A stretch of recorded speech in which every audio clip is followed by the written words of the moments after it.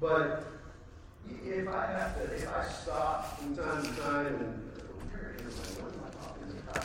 Please forgive me. I've got my notes all right here, so hopefully that won't happen too terribly anytime. I'm serious. I walk from 3 steps and I can't remember which way I was going. So a year ago today, actually, is when I taught the last class on this church history course.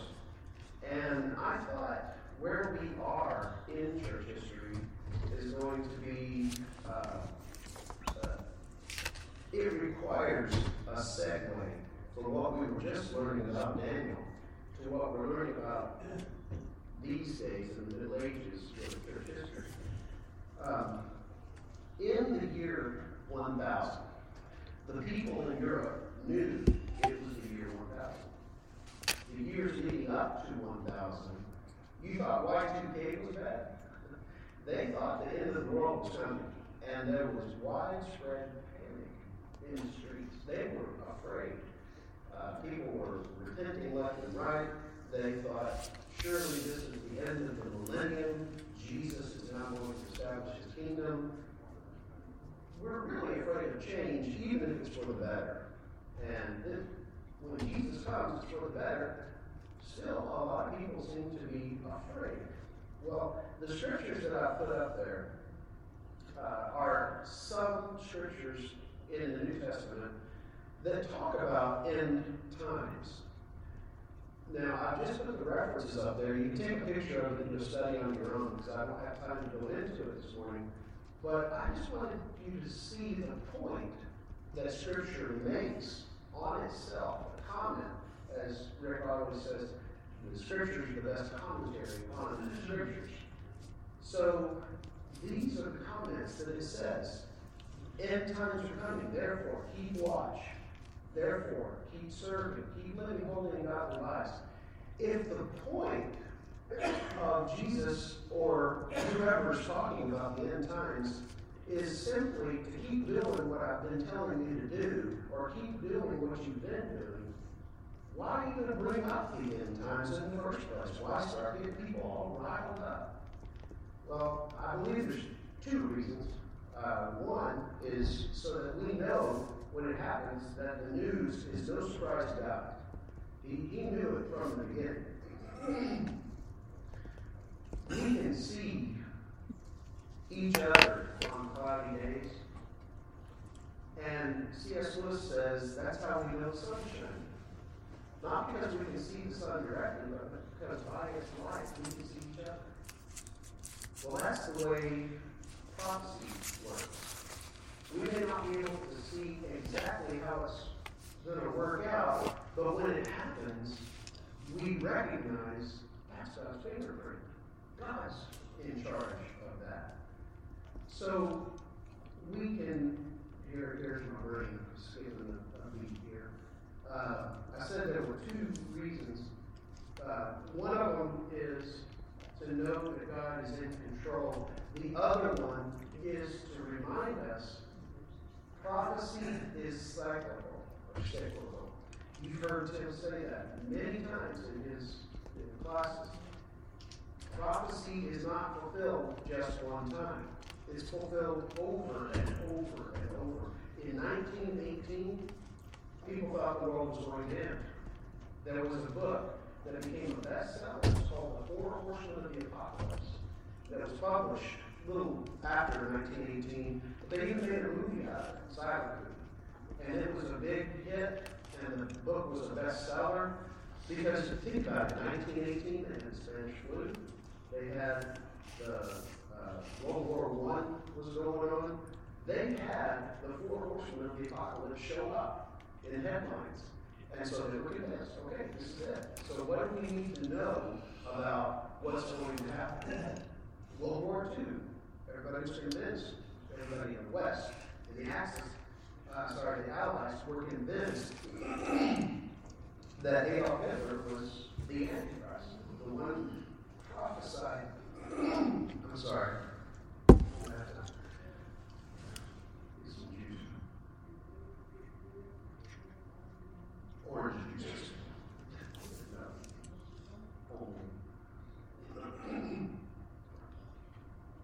So everybody thought that that Hitler was the Antichrist. Well, that's not to say he wasn't Antichrist. There have been many Antichrists. There will be more Antichrists. Because prophecy is cyclical. It happens over and over again. The more tuned in you are to the pattern, the more you will recognize these things when they happen. Now, Tim, have I sort of summed up your class? Okay, do you want to say anything? Okay. So, the point that I hope you heard Tim making is when you hear of prophecy, talking about doom and gloom, things like that, you've got to remember the words of the song that we used to sing in our youth group. Troublesome times are here, filling men's hearts with fear. Freedom we all hold dear. Now I say, what's our response? Humbling our hearts to God. Safe from the chasing God.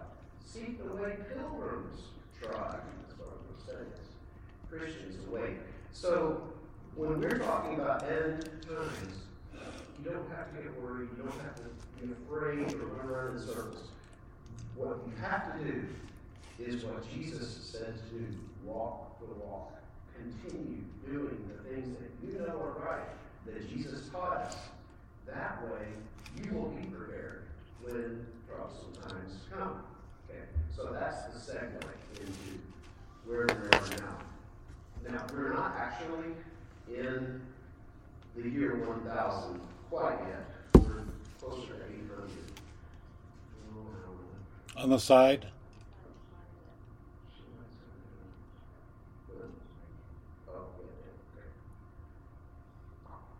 There you go. So, we are going to be talking this morning about unity. We always begin with a reference. Oh, sorry. For those maybe who've never had this class before, since it's been a year, those of you who have had the class will probably appreciate the reminder. What we do is we talk about an attribute of Christianity, something that we try to live. And today we're going to be talking about unity. We look at a story from the Bible, or stories from the Bible, that talk about that, and we talk about one person in church history, or maybe compare a couple of people in church history, moving our way down the timeline. We're up to about, like I said, about 800 now, and we're going to talk about Charlemagne this morning. So, the scripture that I base all these classes on is this passage from Hebrews. Therefore, since we are surrounded by such a great cloud of witnesses, and I include people like Joan of Arc and Charlemagne, people like that, and people that you have known who were your mentors who have passed on. James White. Since we are surrounded by such a great cloud of witnesses, let us throw off everything that hinders and the sin that so easily entangles. There it is again. Just keep doing what you know is right to do. And let us run with perseverance the race marked out for us, fixing our eyes on Jesus. If you don't hear some sort of prod to fix your eyes on Jesus in each class that I teach, I have failed. Jesus is the pioneer, perfecter of our faith. With the joy set before him, he endured the cross, scorning his shame, sat down at the right hand of the throne of God. Jesus, when he was in the Last Supper with his apostles, he prayed a very long prayer. John records it for us. And in John chapter 17, go ahead and turn in your Bibles to John chapter 17. We're going to take a look at just 4 verses from that prayer. But one thing that Jesus prayed for his disciples was that they have unity. That was on Jesus' mind towards the very end of his life before the crucifixion. Now, we're going to start in verse 20, John chapter 17, verse 20. But before we do, I want to take a little tangent. This is not the main point of the lesson today, but this may be the most comforting point. Take a little tangent. So I want you to be comforted. I want you to hear the encouragement that's implicit in what we read in verse 6. Jesus is praying, and he says to God, I have revealed you to those whom you gave me out of the world. They were yours. You gave them to me. And they have obeyed your word. Peter, Mr. Sherlock himself, has obeyed Jesus' words. If you ever are tempted by Satan to think, well, there's just too many times you have flubbed up, dropped the football, there's just very little hope that you'll ever get to heaven because you made too many mistakes. If you're ever tempted to think that, remember Jesus prayed that his apostles had obeyed his word. Not perfectly. Not one of them had obeyed his word perfectly. Most of them didn't understand his word. So how could they obey it perfectly? But as best as they can do, with mistakes, they had obeyed Jesus' word. And when Jesus prayed to God about them, he said, they have obeyed me. So I just wanted you to be comforted with that. Obedience is not a sprint. It's a marathon. Okay? Verse 20. Let's get down to the 4 verses we're going to cover this morning. My prayer is not for them alone, as the apostles, the disciples. I pray also for those who will believe in me through their message, that all of them may be one, Father. Just as you are in me and I am in you, may they also be in us, so that the world may believe that you have sent me. I have given them the glory you gave me. That's right. I have given them the glory you have given me, that they may be one, as we are one. I and them, and you and me, so that they may be brought to complete unity. And then the world will know that you sent me and have loved them even as you have loved me. Look again at verse 21, where Jesus prays that his followers, which includes the people in this very room, by the way, Jesus' followers be one, as Jesus and God are one. What's the very next thing that Jesus says there? The last half of verse 21. How will we be one? By being in one. Pam? Yes.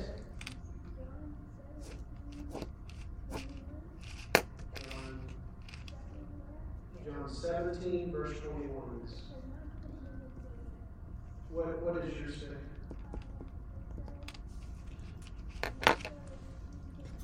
Okay.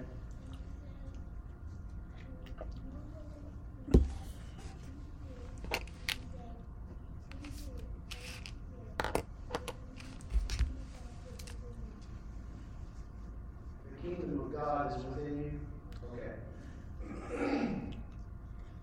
That may be a Shakespearean kind of nuance that he brought out, that the Greek, really the NIV, the ASV, these versions have gone back to the Greek and really tried to get the meat of what those words actually mean. So that may just be a nuance. The kingdom of God instead of God himself. But Jesus said, as I am in God, as God as you are in me, they're going to be one by the glory that you gave me. I gave to them so that they may be one. And how? How will they be one? By being one. Being in God, being in Jesus, being in us. That's right. Now, that sounds like a good Bible class answer. What do we need to do to be unified? Well, we need to be in God. All right? good. You get an A for the Bible class. But when you get out Monday morning and you're headed to work, what does that mean? What does that mean when you're dealing with your kids who haven't taken out the trash well older at this point? Maybe your grandkids haven't taken out the trash.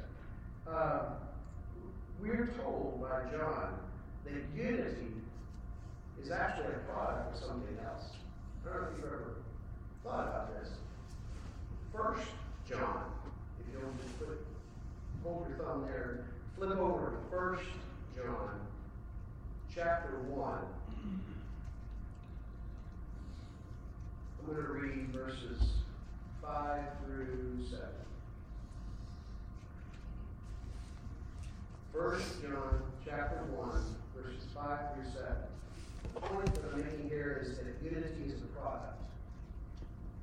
This is the message we have heard from him and declare to you. God is light. In him there is no darkness at all. If we claim to have fellowship with him and yet walk in the darkness, we lie and do not live out the truth. But if we walk in the light, as he is in the light, we have fellowship with one another. I intentionally didn't finish that last verse because I'm going to come back to it in a minute. First of all, let's understand that what John is saying that we do that results in fellowship and unity with one another is what? Walking in the light. Now, in the Jewish mindset, walking means to live out your faith. That's what walk means, to obey God. To confess, by the way, it literally means to say the same as. When you walk with somebody, if you're in step with them, you can see my little finger image here. If you're in step with them, then you're able to keep up with them, assuming you don't have largely different leg sizes. You're able to walk with them. Okay? So we're walking with God by obeying his commandments because all he's doing is commanding us to be like him. So that's walking with God. If we're walking in the light as Jesus himself is walking in the light, and notice he didn't say, if we hold all the same doctrinal stances. He didn't say, if we all believe the same thing about women's role, or about instrumental music, or about any number of things. In fact, he doesn't even address belief right here at all. He addresses behavior. That's what he's really talking about, walking in the light. You remember that marathon image that I gave you earlier? Let's change it a little bit to maybe match the color of our hair. This is not a walk to the mailbox. This is a hike. We're on a journey. We're walking with God. John is saying, if we stay on the trail the way Jesus is on the trail, then we will have fellowship with one another. See how that just makes sense? That logically, if you're on the trail, you're going to be next to the guy you're walking with. So does that mean as soon as we step off the trail, we've lost fellowship? Not right away.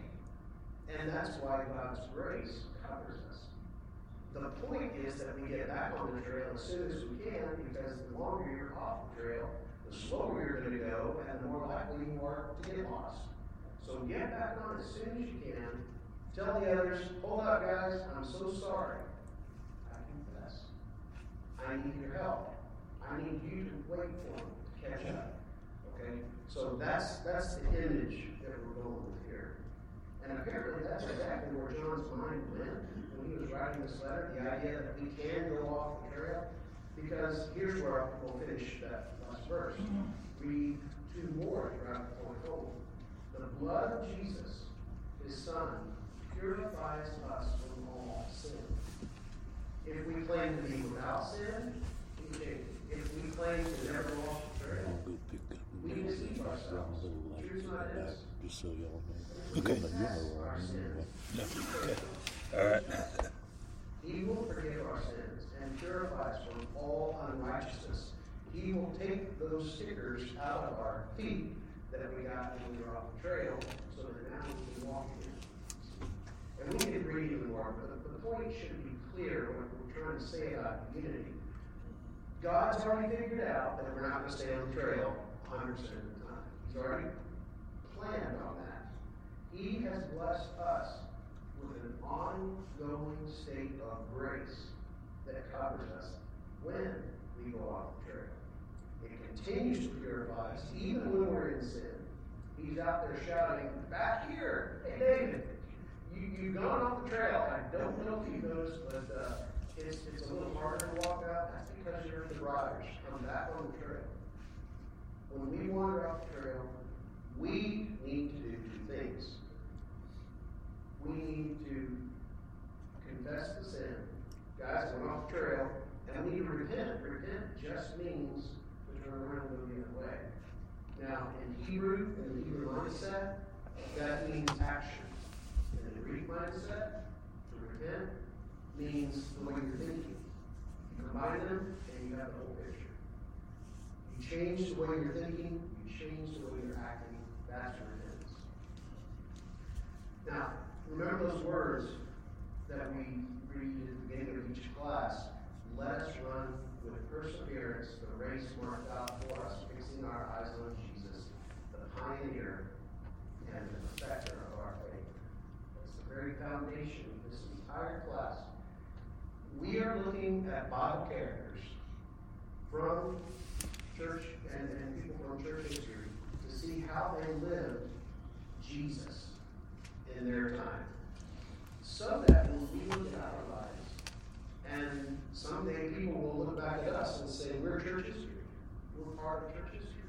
How did they live their lives in their time? Some are examples. Some are not examples. One of the best things we can do in teaching is to give our students non-examples. And the Bible gives us non-examples. People who are walking out with faith. Some perseverance is the key word in that Hebrews passage. It can also refer to an athletic struggle, by the way, like a wrestling match.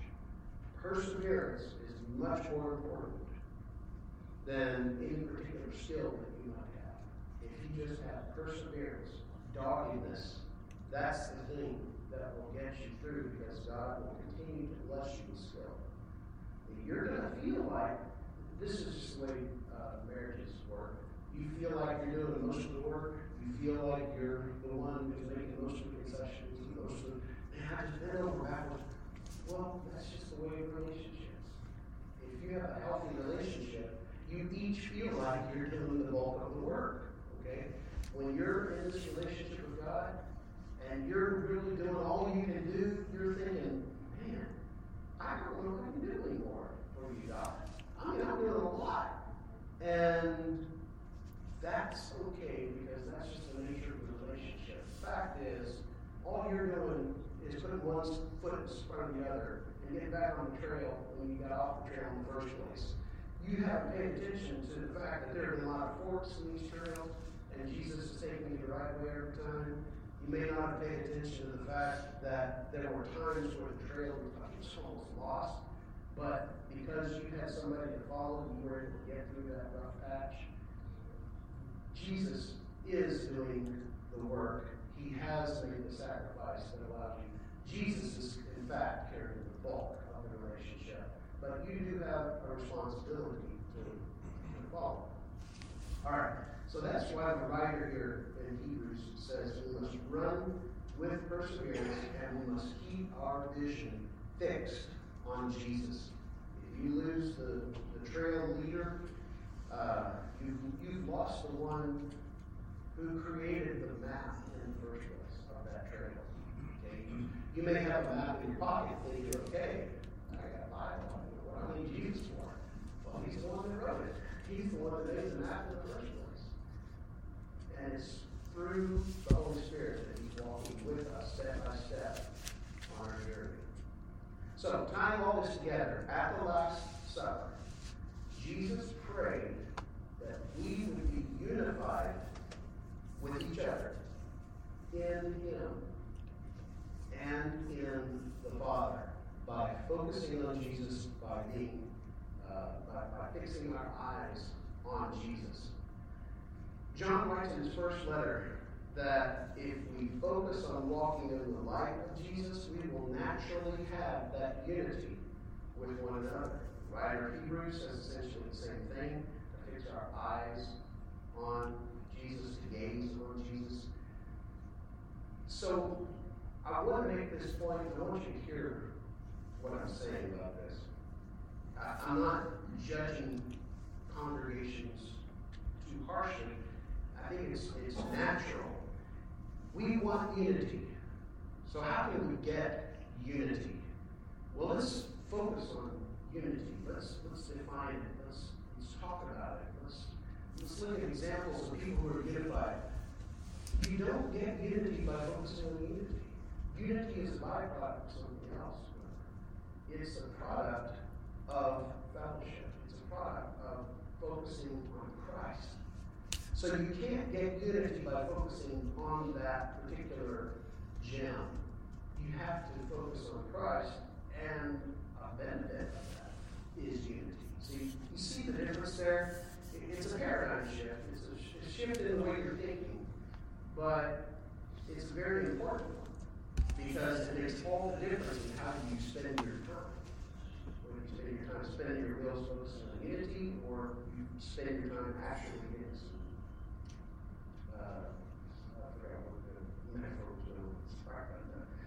So, what we're going to do this morning is we're going to look at a time when, in the last 10 minutes, unity was threatened and what God's people did about it. And then we'll take a look at a man in church history who desired unity above all else and how he attempted to achieve it and whether ultimately it worked or not. We'll judge him because we are looking into his history. Acts 15.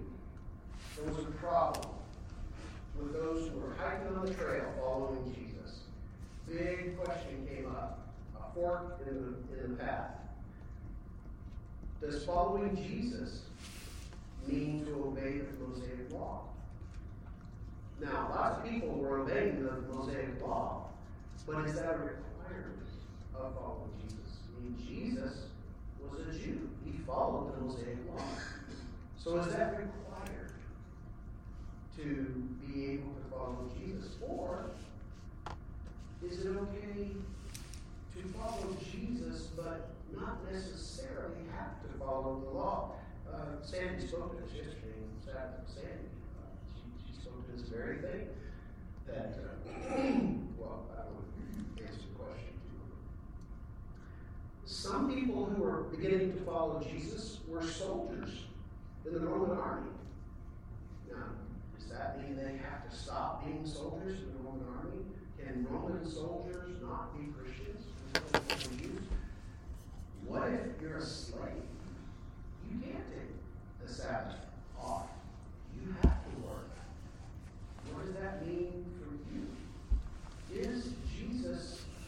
Is following Jesus strong enough and big enough to include everybody? I mean, he did say go into all the world and make disciples of all nations. Does that mean that they all have to become our nation, the nation of Israel? Well, that was the question, and of course you know the answer. They had the Jerusalem conference. I'm not going to go into the details of that, but you know the math teacher that says to the student, I know that you know what the answer is to this problem, but it's very important that you know how you got to the answer, because it's kind of a, what's it called, para-thinking, meta. Okay, you're meta thinking the process. You're thinking about how you're thinking, in other words. That's what we're doing here. We know the answer they got to. The Jerusalem conference was held. They said, no, you don't have to be Jew to be a Christian. Jesus is for everybody. But you can learn from Jewish ways. And so, and if you want to choose Judaism, that's another thing I'm going to tell you, is when Paul cut his hair, he didn't, we don't have a record of him writing an apology to all the churches saying why he chose to follow a Jewish custom that we don't have to follow anymore. That was what he chose to do. Okay? So if you choose to follow any Jewish customs, there's nothing wrong with that. We have biblical evidence of people who did that. The point is, how did they get to that decision? That it's okay to not have to follow the entire law in order to get there. Well, if we just read Acts chapter 15, we would see time and again them talking about what God has done. What God has done, Peter talked about Cornelius, and the others talked about times when they taught Gentiles, the Spirit came upon them, and they weren't circumcised, they weren't observing the Sabbath, anything like that. They weren't Gentiles. But the Spirit still came on them, and they were taking that as God is blessing this thing that's happening. Well, we have a record of how God has acted in the lives of people called Scripture. And we need to be aware of how he has blessed people, how he has not blessed other people. We need to remember the things that he has said about blessings and curses. We need to take a look at what Jesus taught about how God interacts with people and keep these things in mind as we look at how the Holy Spirit has continued to act through people in church history and in your own lives, people that you have known. We need to bring all this together and recognize that this is how we decide these problems about what's right, what's wrong, and things like that. We have found ourselves facing the demon of division many, many times. When all else fails, I hope you were able to make the funeral yesterday, or at least watch it online, because the thing that came out more than anything else, I mean, if I just asked you in a single word about James Whitefield, what would that be? What would that word be that just summed up his life? Yeah, he was a Christian, and he loved people. He loved with the love of God. He had the love of Christ in him, and he shared that love with others. Well, that love is what we can, that love is how we will get through crises in the church, possible forks in the road. Just as in the Jerusalem conference, they focused on what God had done, they fixed their eyes on Jesus, in other words, we need to fix our eyes on Jesus and treat each other with love. And that will get us through these tough times. Remember, the focus on this class is unity. All right, I'm going to notice forward here. The last time we left our timeline, don't worry about that. We're now at the 800s about, okay? And I don't remember if I talked about this or not. I've already done the lesson notes for it. 1054, there's going to be a huge split in the church. And this was never God's intention. But in 1054, the West and the East will split. Okay, the West will be called the Roman Catholic Church. The East will be called the Eastern Orthodox Church. And they're divided also by language. But even at this time, you're hearing the rumblings of the split. You've got lots of Christians who are kind of heading in different directions. You've got lots of splinter groups. And so many were longing for unity. One of them, who happened to be a man of some power, was the grandson of Charles the Hammer and Charles Martel.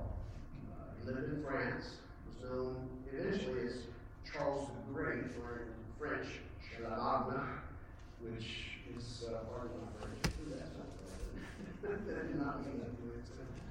I don't have a French accent.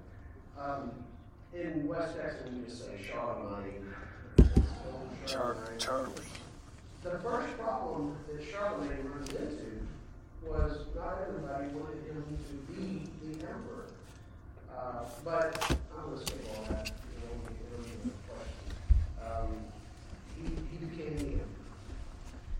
He tried his dead level best to make unity a reality.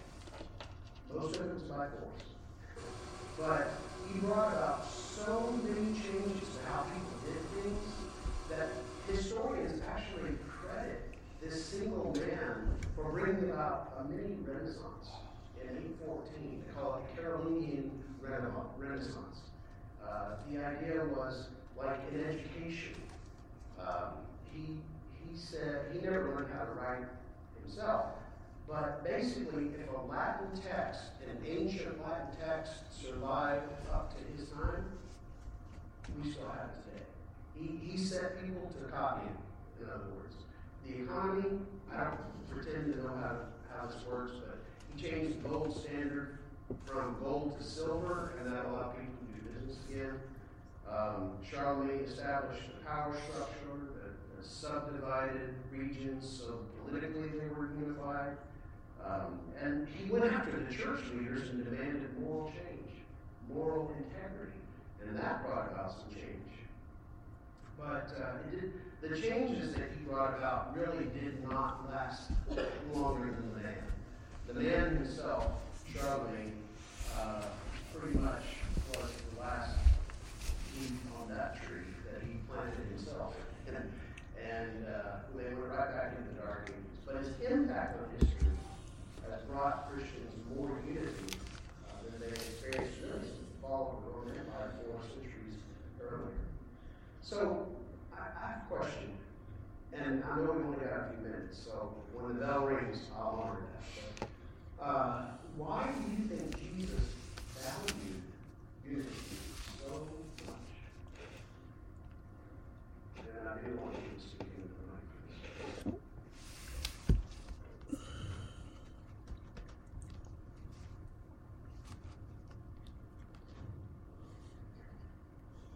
Why is unity so important to God?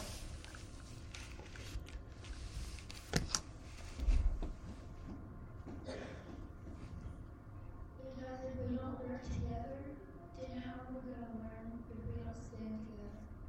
Okay, good, yeah. We work, as Mr. Franklin said, brothers are going to hang together or we'll hang separately. Because it glorifies him and pleases him. Good. It glorifies God, who himself is unified. If you go back to the great commandment about love, the only way we can have love is to have unity. So once unity breaks down, then you're going to break all those commandments. That's good. Yeah. Love and unity go together.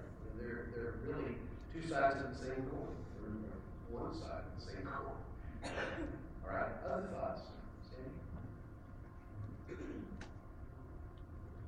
Well, when we study the days of creation, we usually think, oh, it's real separate. On this day, God created this. Day 2 created other stuff.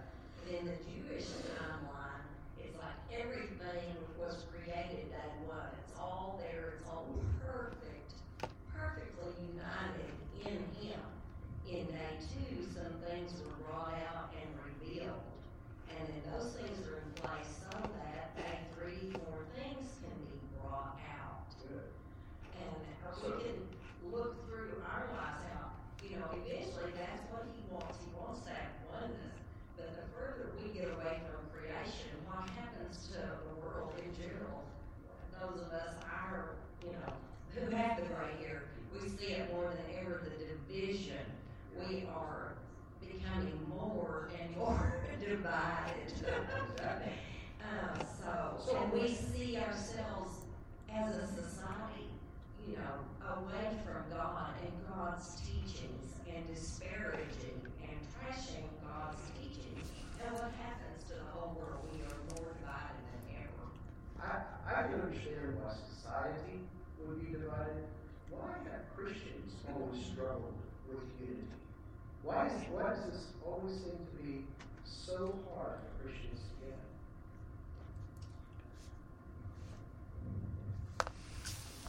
I was just going to say that when you think about our deity, it's triune. There's God, the Father, Jesus, the Son, and the Holy Spirit. If they are not in perfect unity, we've got three ways of doing everything. And that's the problem with me, is that we have to have our own way. That's why we are so little like God in our thinking of how we need to repent and be transformed. Otherwise, just Jesus said here. And that brings us back to focusing on Jesus, fixing our eyes on Jesus. And Rick, I so much appreciate your comment last week. I want to hear about watching online that the point of prophecy is not, or the point of us having our sins displayed here, that's what it was, is not so that we may be shamed, but that we may glorify in the God that has forgiven so much. There'll be a celebration each time somebody sins forgiven. I love that imagery. All right, stop there, and next week. Just set it on the front pew.